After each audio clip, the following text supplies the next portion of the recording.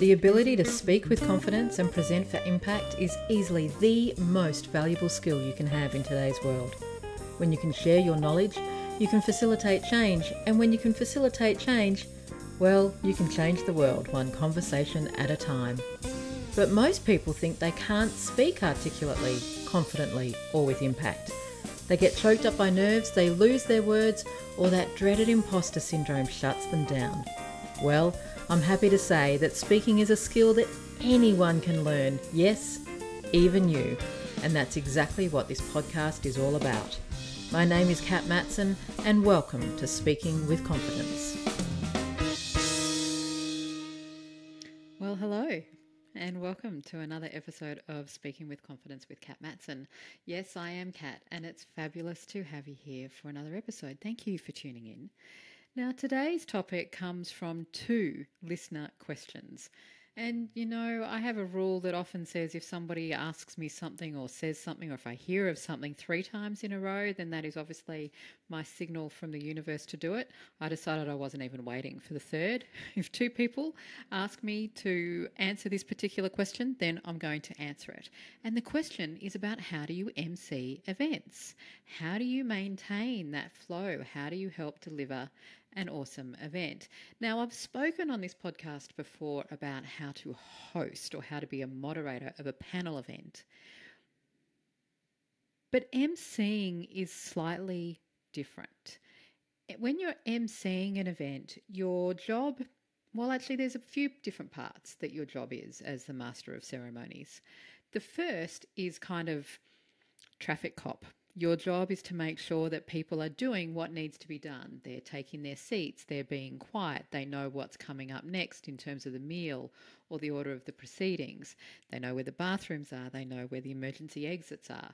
You know, so it's kind of, I often think of myself when I'm emceeing, I'm like the air hostess at the start of the flight, giving the safety instructions, but also the information about the meal, how to access the Wi-Fi, all that kind of stuff. So that's your first job as an MC. The second job when you're an MC is also to elevate the other speakers. Elevate the other speakers. And what I mean by that is giving your other speakers their opportunity, their chance to shine. And if they're nervous, if they're shaky, if they're a bit flat, your job as MC isn't to rescue them in the moment, but it's to edify them afterwards and to edify them in the intro. So the whole event comes together I'm watching my body as I explain this. So the whole event comes together in a smooth, enjoyable flow for your audience. Of course, another role that you take on when you're the MC is making sure that people are running to time. And this can be really difficult when you've got very enthusiastic speakers, politicians who might go over their allocated time, or award winners who are so excited when they've received their award that they tend to ramble because, oh my goodness, I never expected that I was going to win, and so I haven't prepared a speech, and I'd like to thank my mum, and I'd like to thank my dad, and I'd like to thank my friends from year 5 and all of that kind of thing. And so as MC, often when you're standing on the stage, you're giving both verbal cues as well as non-verbal cues, physiological cues to let your other speakers know that they need to move off. So how do you do that? How do you fulfill all of those roles as an MC? When I'm preparing to MC an event, the first thing I do is I get really clear around what is the purpose of this event. Now, different stakeholders will have different outcomes for the event. The number one outcome that I'm looking to tap into is why the audience in the room. What is the value? What is the entertainment? What is the experience that the audience want to have at this event? When you're emceeing an awards event, for example, they want to celebrate. They want to be inspired. They want to see the stories of the award winners. If it's a business networking function, then people want to meet people. They want to learn something. but they don't want their time wasted. So my first tip is get really clear on what is the purpose of this event for your audience. Then you need to tap into, well, what's the purpose for the other stakeholders? So in my career, I have emceed events where there's lots of politicians speaking, and they, of course, all have a very different purpose. Now, I'm not going to be so cynical as to say that the politicians don't also want their audience to have a good time, but the politicians are there to deliver a message. They want you to know that they're supporting this event, or they're supporting this cause, or they're supporting this community for XYZ reason. So that's their outcome. And I'm keeping that in the back of my mind as I'm preparing my MC notes. What are the organisers' outcomes? What are they looking to do?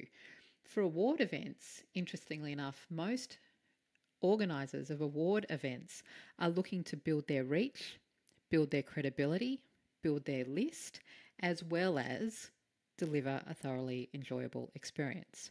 So get clear on what the outcome is.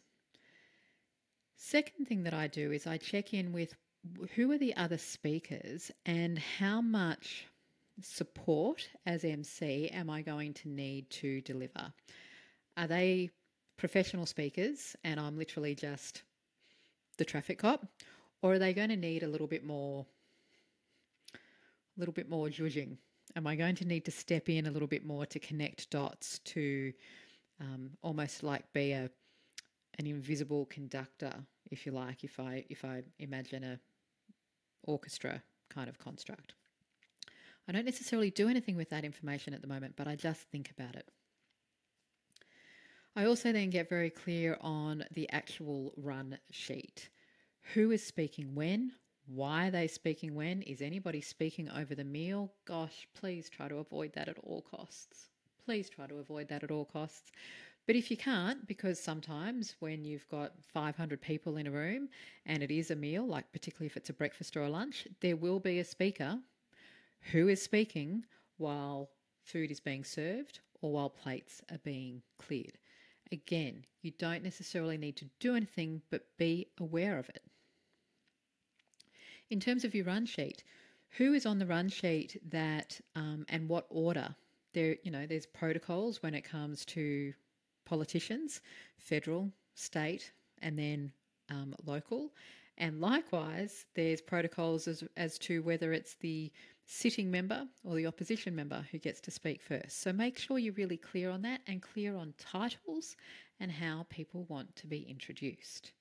Be clear on your acknowledgement of country if you're in Australia or in any other country, rather, that does an acknowledgement of country, an acknowledgement of the traditional people, and get all those formalities clear in your mind well before you start working on all of the other pieces. They're kind of like they're your essential tent pegs that you just map out. I then tap into the structures for impact model that I teach inside the Impactful Presenters program, where even though I'm emceeing something and I'm not necessarily delivering content, I'm still thinking through my beginning, my middle, and my end and how that's all going to flow. I'm thinking through the logistics and the housekeeping, for example, at the beginning, and how I'm going to structure that in a way that keeps everybody's attention but isn't going to be too boring. I'm also thinking about traffic flows. Am I going to need to stand on the stage feeling very awkward while 300 people come in and sit down and it's my job to say, come and take your seats, everyone come and take your seats? Am I going to need to shush people as we move between courses or move between phases? So mapping all of that out on a run sheet is really useful. I then also get very clear on what my key messages are that I want to weave through the MC or the proceedings. So again, looking at the speakers, looking at the themes, looking at the outcomes, and looking at what the audience wants to get out of the event. What are my key messages that I'm either going to reiterate or connect or just theme all the way through the process? And then finally, what's my powerful close going to be? How am I going to leave people? Because as an MC, what you don't want to do is just leave the event just hanging. So there's either a call to action, have a fantastic night, keep networking, make sure you post your selfies, whatever it is, be really clear on what that call to action is. And what I tend to like to do is I will find a relatable or connected quote that I can deliver so there is a solid close to the end of the event. So yeah, they're my tips for emceeing an event. It's more than just being the person who introduces the next person to speak. You're the space holder. You're the face of the event. You're not often the celebrity or the ticket or the reason people have shown up, but you are the person who will hold it all together, who will bookend it. You know, you're the start, you're the end, and you're often the person who's connecting the dots in between. And you want to be able to weave all of those pieces through. And when you're really clear on your structure, and when you're really clear on the outcomes, and when you're clear on your key messages, then you can kind of dance with your other speakers on stage. You're not fixed, you're not stuck in a script, and instead you can just weave your magic all the way through. So for Carissa and for Charlie, who are the people who have asked me the emceeing questions, I hope that was useful. For anybody else who is emceeing an event, I hope that was useful. And if you would like to talk about this more with me, if you'd like to riff a little bit more about this, then head over to the Speaking with Confidence Facebook group. That's Speaking with Confidence with Kat Matson on Facebook. Yes, it's the companion Facebook group to this podcast. Answer a couple of quick questions and you'll get instant entry, and then you can just make a post and you can ask me a question. You can say, hey, Kat, this is the event that I've got coming up in a couple of weeks. This is what I'm thinking. What do you reckon? And I'm more than happy to take some time to help you pull that together. And of course, if you don't already have it, then you do want my free ebook, How to Stop Rambling. And how you get your hands on that is by heading over to impactfulpresenters.com. That's impactfulpresenters.com to get the ebook, How to Stop Rambling. So, yep, you guessed it. You can stop rambling, stop waffling, and stop talking in circles, and instead land your message every single time. Have fun emceeing those events. Easily one of my most favourite things to do. I love emceeing events. Often it's a great opportunity to get your heels out and get the evening gown out, but also it's just a fantastic opportunity to weave some magic between some other awesome people. So have fun, and here's to confidence.